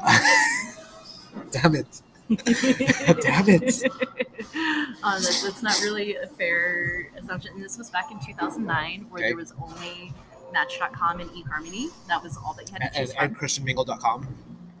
They had just came up with Christian names. Was it that around that time? Yeah. Okay. Like that was very new still. Okay. That was not a space quite yet. Okay. So this was before the apps. Like Right. I was on a Website. Desktop computer. In the computer lab at UTAD. I was gonna say in a library. It was actually in the business building. You know the time, place, and everything. Yes, as a matter of fact. Where I actually had to like upload my photos from a camera. Oh god. It's like, let me get this point and shoot out. It's like, I got my wires. Yes, actually. Oh, so cringe. The early 2000s were a hell of a time. Another world. Another world. It really was. I didn't even have like a phone that could take good pictures. Oh god. So like had a sliding phone, like a sliding Samsung. Yeah. Like before they became Androids, it was just a Samsung. A Samsung. Phone. Yeah. So okay. So I did Match.com and I met my ex-husband, but I was only on there for like 3 days before he and I started messaging each other. So that's not a fair assumption either. Okay. Yeah. So that doesn't really count. And then after my divorce, I was on Tinder for a little bit. Okay. And I've never been someone to just hook up. Right. I've never had a one-night stand. I can't relate. Like that's just not me. Like that hookup culture. No, it's not me. That's not in your ethos. No, it's not. There have definitely been situations where I was like, could I try this? Could I do it? Yeah. Could I participate? Yeah, and then I like thought about it, and I'm like, no, I'm too self-conscious. I could never. I can't do that. No, I can't do it. I can't do it. And so there's that, and then I joined Hinge after a while of being. So Hinge has been the constant, the on and off. You have the on and off. You're the on and off with Hinge. Yeah. All right. Yeah, for not the right reasons according to Hinge. You keep on deleting it and then reprogramming it. I'm actually not that kind of person though. So last year, so it's been almost a year. Okay. So last year I was on there for about 3 weeks. Okay. And then I quickly got off. Yeah. And then I re-downloaded it this year. Okay. And completely revamped my profile. Changed it up. Changed it all up. And so I've been on a little over a month now. Okay. Yeah. It's the end of February, I think. Okay. Yeah, because I was like, this is a weird time to join because Valentine's Day is coming up and I don't want anyone to get the wrong idea, but like, let's just do the thing. See what happens. Yeah, so I've been on for a little bit more than a month. Okay. And I don't want to say cringe because I don't want it to get too messy, but what are your like top 3? Do I say weirdest experiences or do I say like eye-opening experiences? Eye-opening is probably a better. Top 3 eye-opening experiences on Hinge and dating in 2022. The first, there's one that's like glaring to me, right? Okay. So I was texting this guy for a few weeks. Like we had established, some communication. Yeah. And he had mentioned that he had kids. He's 38, like just turned 38. So I just assumed, he had. At this point, you just have to assume people have kids, right? And Gotcha. So, he was very big in the voice messaging, and Like he would just send the voice messages? yeah. Or he would call you just to leave a voicemail? No, it was the voice messages. He didn't have my phone number. Okay. And then he was like, why don't you use voice messages? And I was like, I don't like the way my voice sounds. Like, I do a lot of recording, and Yeah. it's hard to listen to yourself, right? And so I told him that, and at one point he just begged me to leave him a voice message. Yeah. And so I did. I guess that was his like way of figuring out if I was catfishing him or Like not. if you're real or not. Right. Or if I was He wanted just, to like, put some a dude. voice to the picture maybe. Right. Yeah. Okay. So I was like, okay, here's the one that you get. Are you happy now? It's like that was literally it. Yeah. And so then he was happy that I did that. And so then we had decided to finally meet. Okay. It's layered. I love it. It's I layered. love it. Because you know my ability to This just is- cut people off. This is we're gonna be what is it? We're already 3 breaks in. This is gonna be another 4th break. Oh, are we at a good time to No, stop? no, Oh, we're okay, good. okay. We still have some time. Okay, good. So we decided to meet. Uh-huh. And he's like, okay, we're going to meet at BJ's at 8 o'clock. and for dinner on a Thursday. Middle of the middle of the week. Yeah. I was immediately bothered because at this point we had established that I go to bed at about 8 o'clock. Okay. I wake up at 4:30 every morning, so I really wish I could do what you do, but I can't. I'm literally in bed. I just can't. At 8:30, yeah. At 8:30 or at 8:30, Yeah, I get it. We're done, yeah. Right? So that was the first thing. Second thing is, he didn't even bother to ask what side of town I live on. He was just like, we're going to meet at BJ's, which is far east side. Right. That's these gas prices? Right now, yeah. Atrocious. Yeah. Yes. Yeah. So more than the gas prices, it was the no attempt at figuring out what might be midway. Even suggesting middle or something. I just feel like if you're going to meet someone for the first time and you're kind of deciding where to go, you should at least ask, what part of town are you in? I'm not saying, give me your address so I can pick you up. I'm just, trying to figure out distance-wise what makes most sense for both parties. Exactly. Especially for a first meeting. And so that was the second part of it. And so I was at work, which is on the west side, and I was just like, this is very inconsiderate for me. And I was just like, one, I go to bed super early. I was thinking we were going to do dinner at 6. Yeah. So I could just stay at work a little bit later and then head over to wherever we were going. Yeah. And then on top of that, it's so far out of my way in the opposite direction. Yeah. I'm going to have an hour commute. By the time I leave here to go there and work, then there dinner, to go home. Yeah. This is a big time investment. Time investment. For me. Yep. To just meet you. First meetup. Not even the first date. It's the first meetup. Yeah. And so I was just like, this is not something that we discussed before. Maybe we should pick a different day, because the flip side of this is because it was a Thursday night, I teach at 7:30 in the morning my class. Right. And it's not even a yoga class. It's a real university class. Right. So I have to be back at the university early, ready to go at 7:30 in the morning. 8 o'clock to be out there. Let's say we close the restaurant at 10:30. I'm finally home. I'm in bed by 11:30, and I still have to wake up 5 hours later. Yep. And I know for a lot of people, 5 hours is a lot of sleep, but I'm consistently used to my 7-8. Yep. You got used to it, so it's your standard. Yeah, it really is. And so I was just like, maybe we should meet up a different time. And then he was like, well, what side of town do you live on? And so I told him the far northeast. He's like, okay. And he just Googles a place. A random place to meet? Yeah. And so he says, let's meet at this one restaurant. And I was like, have you been there before? Because that's not a place that I would suggest for a first meeting. He was like, no, I just Googled blank restaurant in the far northeast. I was like, okay, let me break it down for you. First of all, that's not really the far northeast, because it was this place off of Dyer. Okay. See the eye roll? Yeah. None of those places are a place I would meet for a first date. Yeah. Some of those places are bomb and hole in the walls, but at the same time, I'm not trying to be a first date with a person and it's their first experience at that restaurant. Right. There are too many uncontrollables. I'd rather go to a place that I've been to before and know that it's consistent. Okay, whatever, you know, control the controllables. Exactly. And so I was just like, I wouldn't suggest going to that restaurant. Yeah. It's not a place I regularly eat at, And so then I don't know how we changed the conversation. Oh, this is how we changed the conversation. He's like, well, I haven't really been here that long. And I was like, no, I don't know that. I don't know what you haven't told me. And he was like, yeah, I moved here in 2020 with my ex-wife. And I was like, ooh. It's uh-oh. It's only 2022. I know how divorces work. So you moved here and you were married. And then I start making assumptions, right? I start making generalizations. Yep. So I'm like, I'm going to assume that your ex-wife is in the Army, because he's not. Right. I'm assuming that she's active duty. And I'm also going to assume, because of your age, that she's in the Sergeant Major Academy. Okay. I'm just making assumptions. You're trying to put together this puzzle. Right. Yeah. Okay. Yeah. It all kind of tracks, right? Yes, all of it. And so he didn't tell me that he lives on the far east side.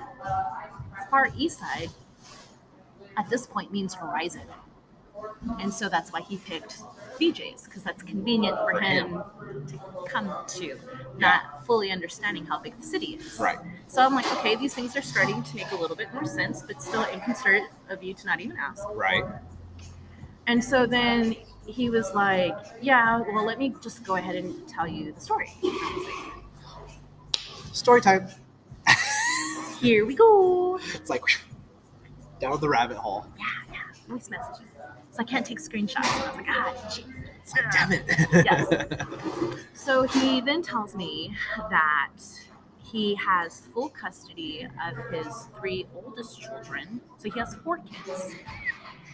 He has had full custody of his 3 older children since 2014, but he didn't have any children with his wife who he just divorced.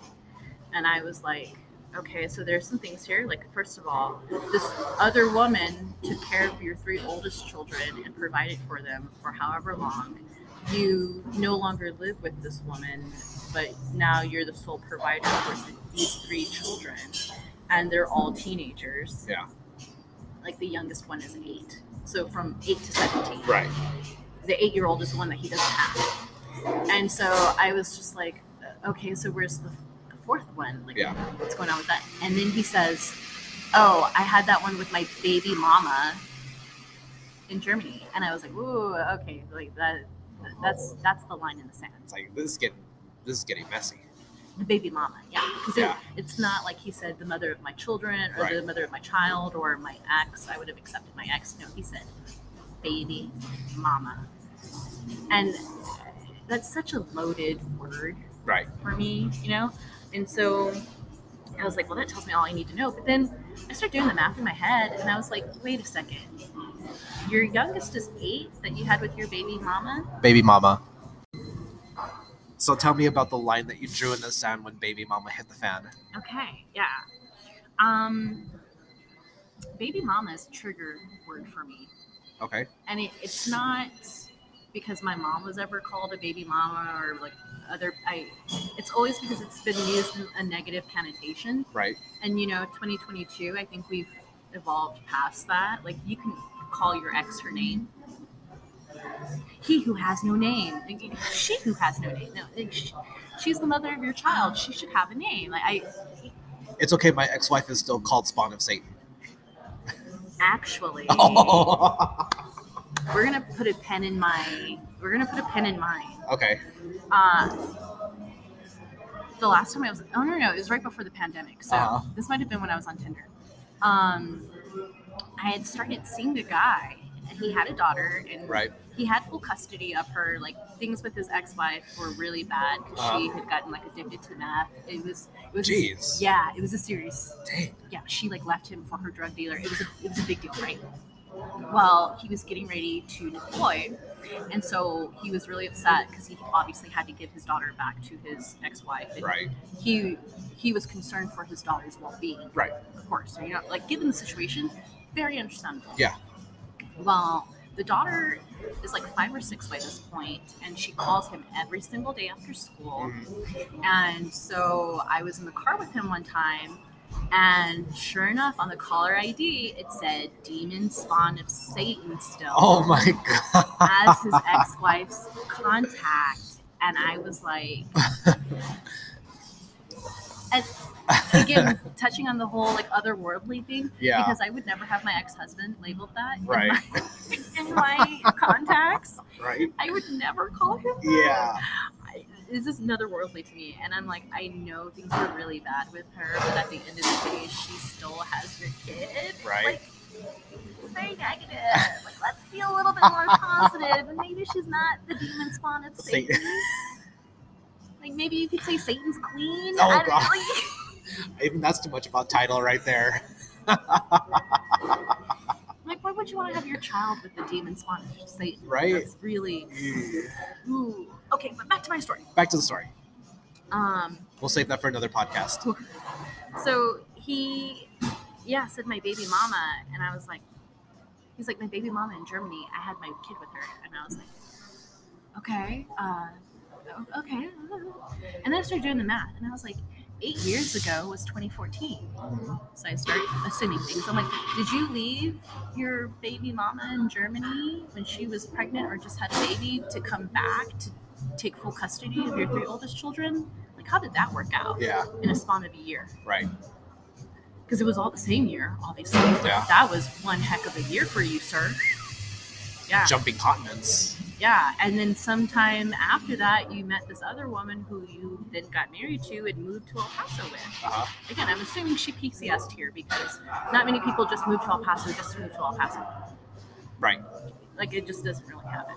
Doesn't. There's always a reason, especially if you live on the east side. Yeah. So it's, assuming things.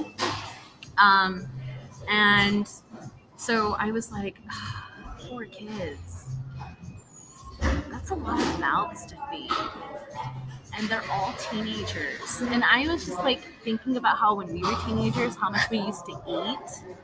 I was just like, I'm in grad school. Yeah. I don't make all that much money. I don't make enough money to support 3 kids. Because then I start thinking long term, like if I meet this guy, I'm eventually going to have to accept not only one personality, but plus 3 personalities in the same roof. And okay, again, definitive line, and this is going to make me sound like a horrible person. I don't want that many people feeding off my plate. No, I mean that's your, I don't want to say standard, but that's the line.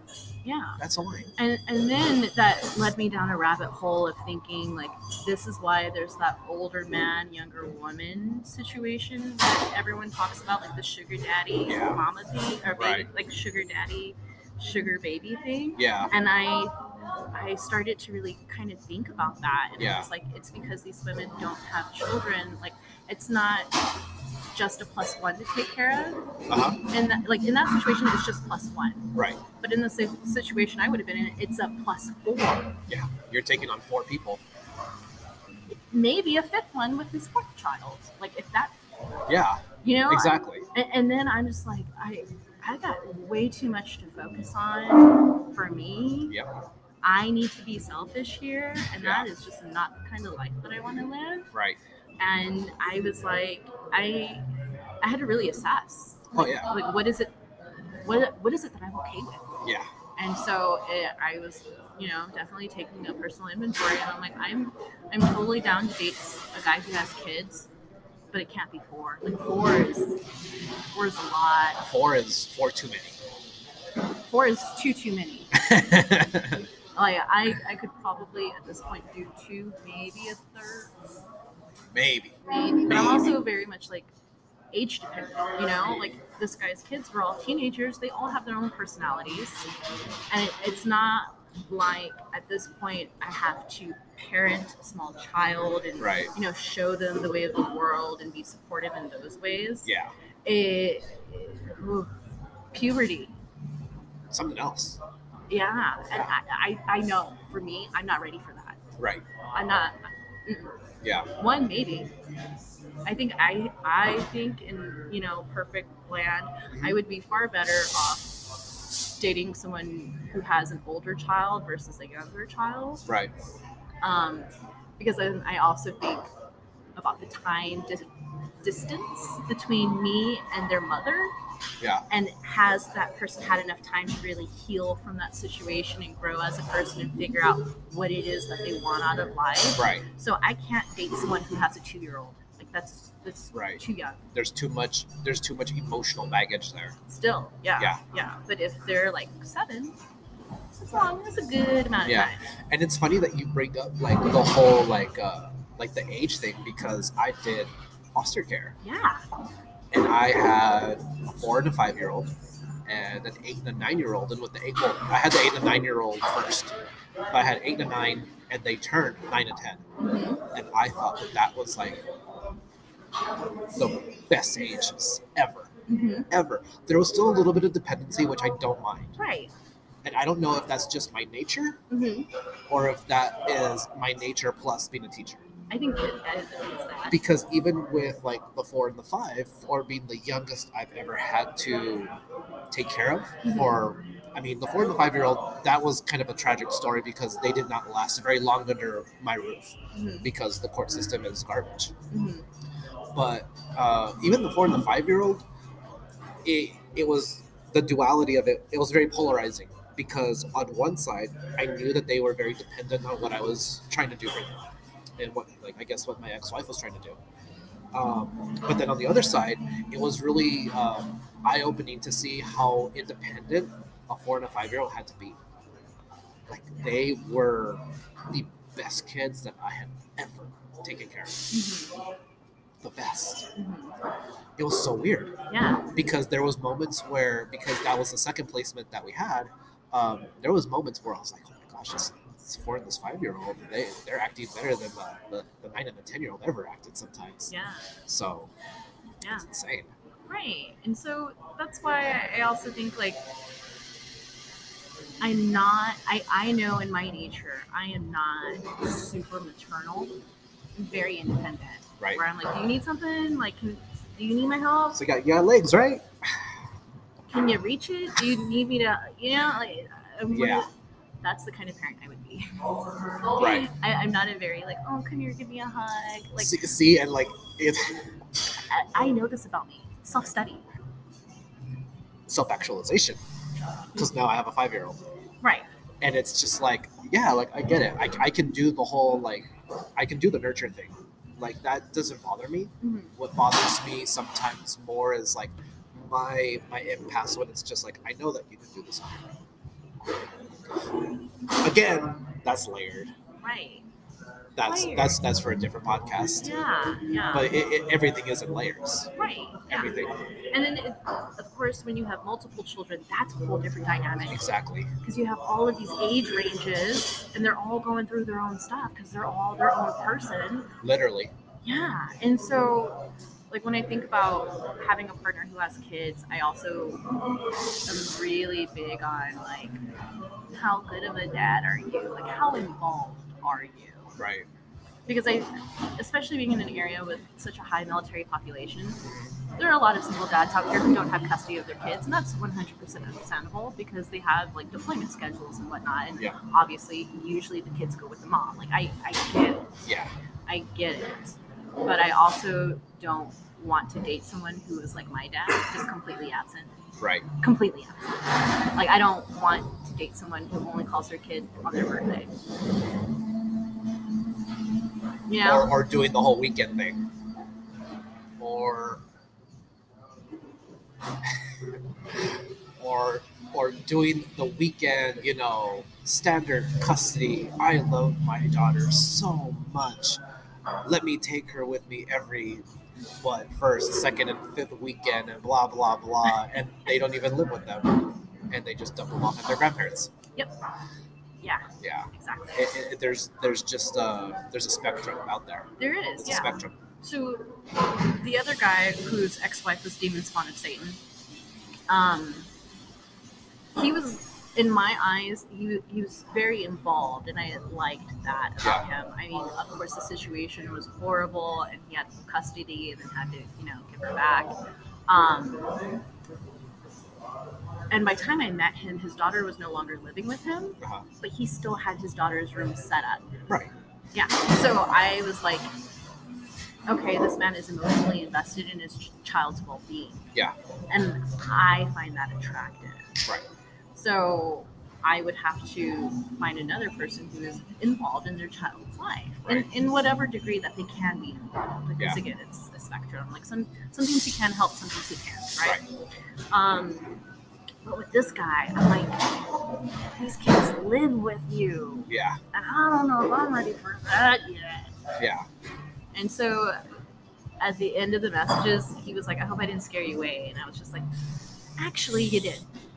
Like, 4 children is a lot. And then the way I said it was, 4 children is a lot, especially because I don't have any.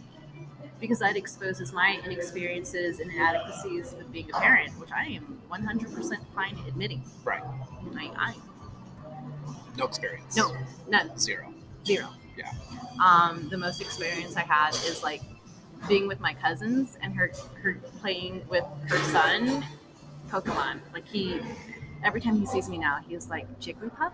I'm like, Kenny, you don't even remember my name. You used to like Jigglypuff. It's not my name. Yeah. You know my name is Brittaney. You know my name is Brittaney, not Jigglypuff. But you just remember me because you would catch a Jigglypuff on my phone. Right. It's like, what's my name going to be today? Blastoise? Thank you. Gosh. Pikachu? Right? Might as well just call me Pikachu. He's going off of the hair color. Charmander. There you go.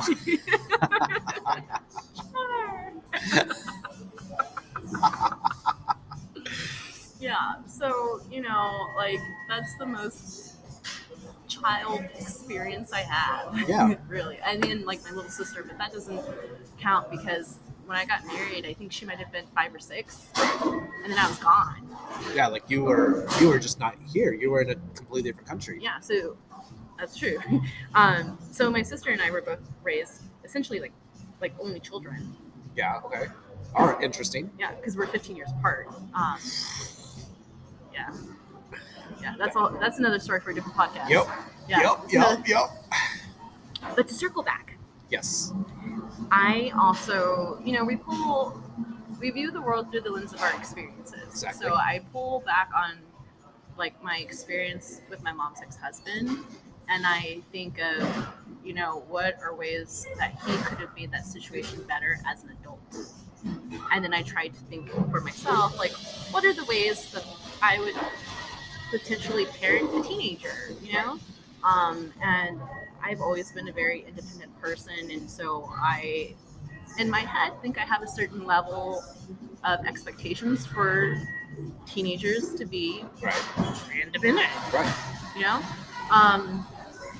But yeah, 3 teenagers under one roof is a lot.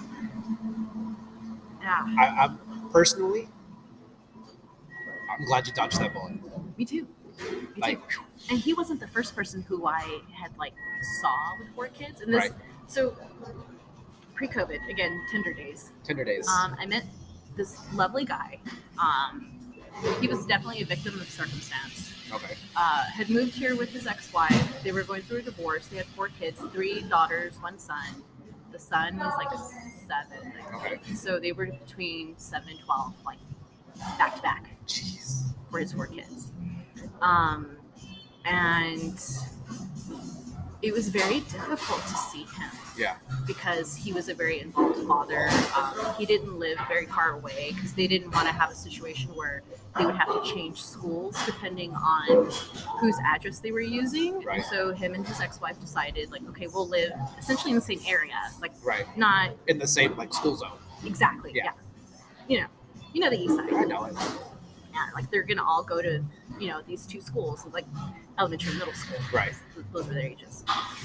And it was maybe once a week that I could see him because he also had a heavy work schedule.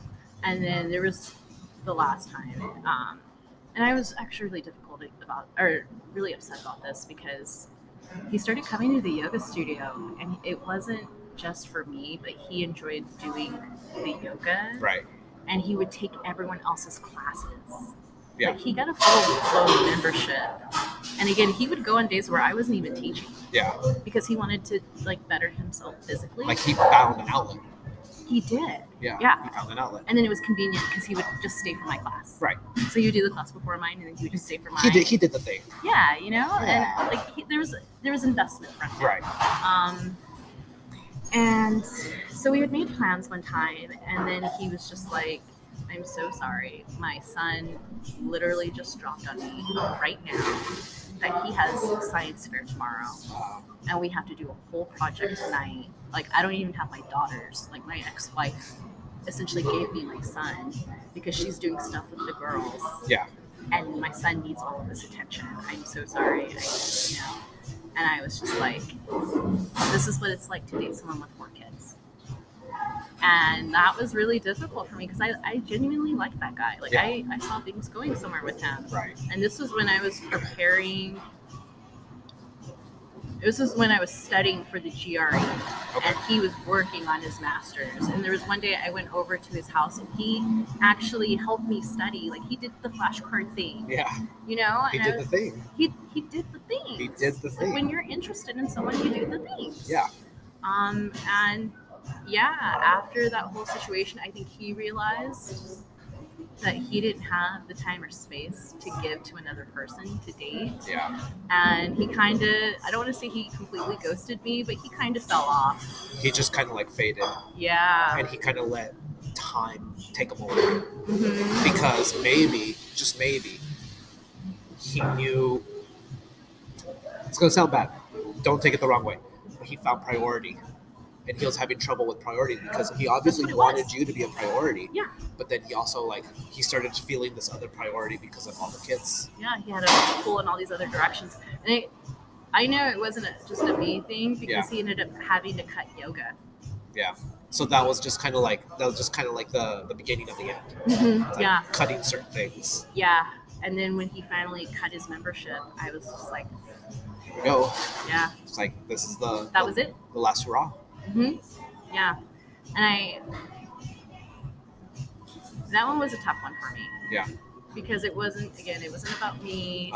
He was still trying to put himself first. Right. And do the yoga, and he wasn't trying to do it to impress me. Like, he was very excited whenever we talked, because he was like, oh man, I've been doing yoga for 2-3 weeks now, and I'm able to find this new range of motion, and I feel good, and all of the improvements that come with a consistent yoga practice. And it was really exciting for me to see that in someone, and he was just like, there was a whole new world open to him. Right.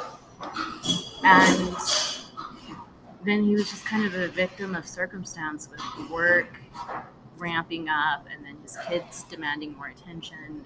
And I wonder how he's doing. I hope he's doing well. To the mystery man out there, we both really hope that you're doing good. Yeah. If for some strange reason you find this podcast, I'm on Apple Podcasts, but I'm mostly on Spotify. We wish you the best. Yeah. So that was my first experience with dating someone with 4 children, and I think at that point I'd already had it in my mind that 4 was too many. Right. It was too many for me to handle, and so when this guy said he had 4, I was like, oh, yeah. It's like, I already know how that might go. Yeah, absolutely. You had that prior experience. And he's a single dad, and his kids live with him. Yeah. So, they're all in middle and high school. Yeah. They all have stuff going on. They're all figuring life out too. And I'm still trying to figure out the space that I exist in here. How did we get here? How did we get here? So let's land the plane.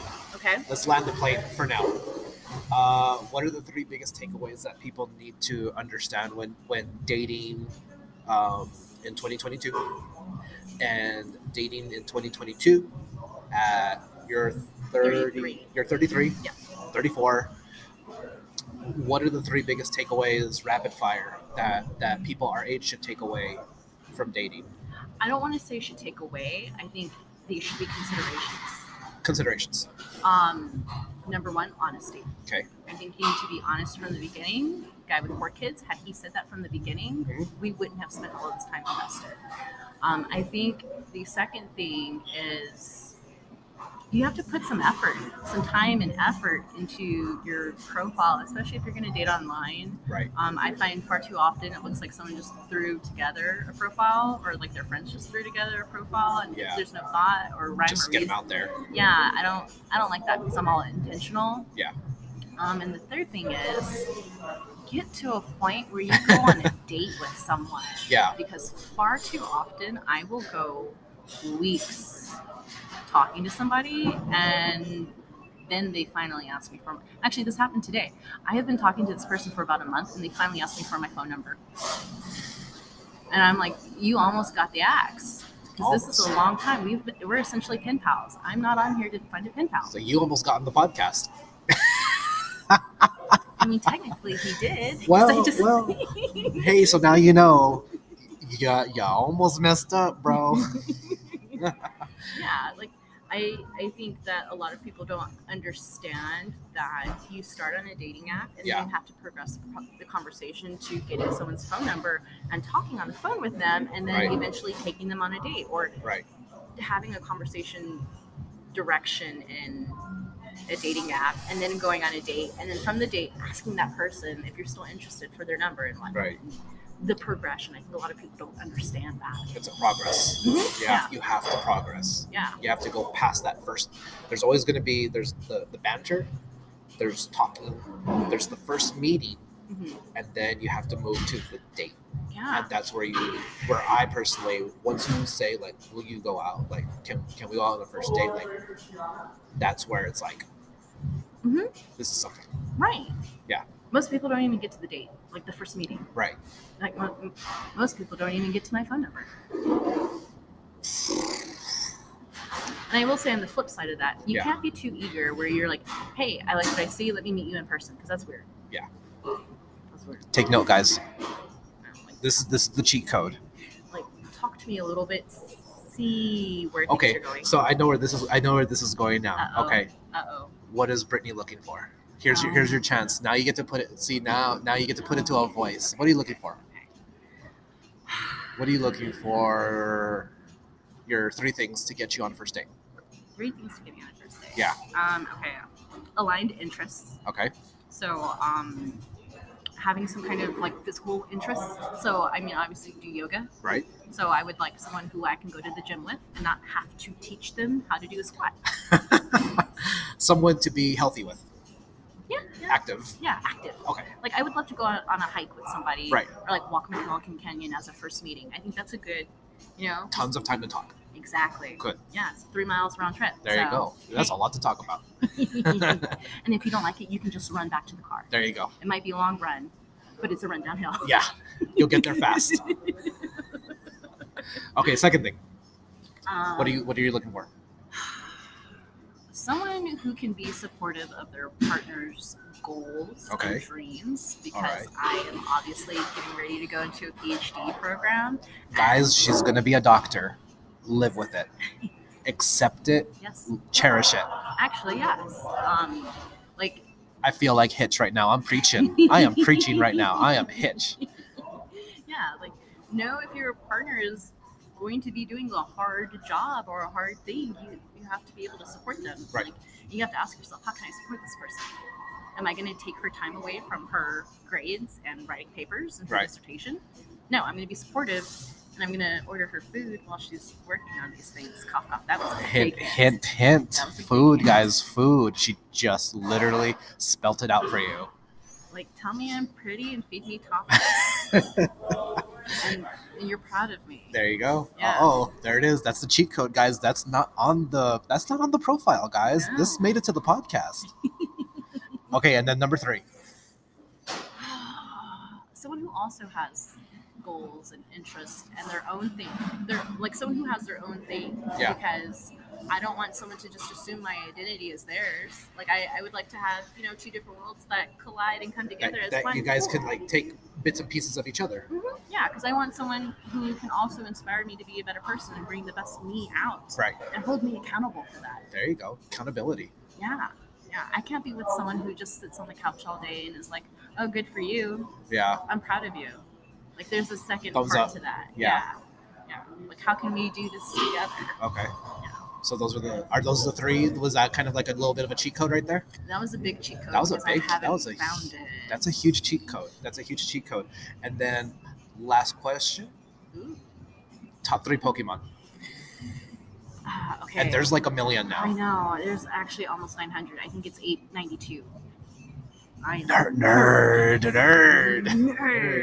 Okay. Mewtwo definitely has to be on the list. Like, classic Mewtwo. No, in no particular order? No particular. Okay, cool. Mewtwo. Sylveon. Okay. Pretty beastie, fairy type. Yep. Oh god, I'm a nerd. This is also part of the cheat code, guys, and she's not even saying it. She's handing this to you.